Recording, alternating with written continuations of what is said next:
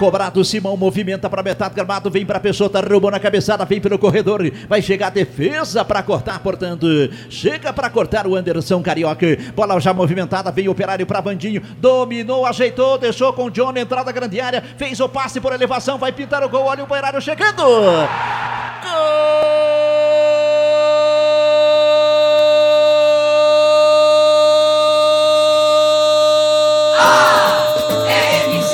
Operário!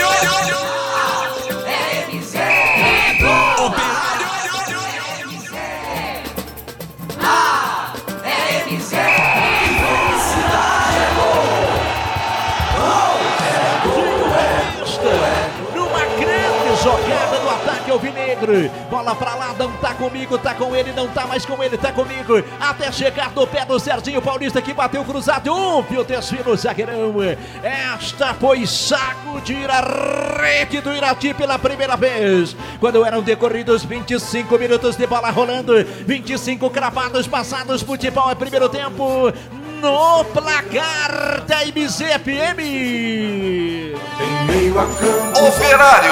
Operário 1, Serginho Paulista 0 para o Iraty. Tá na rede, torcedor alvinegro.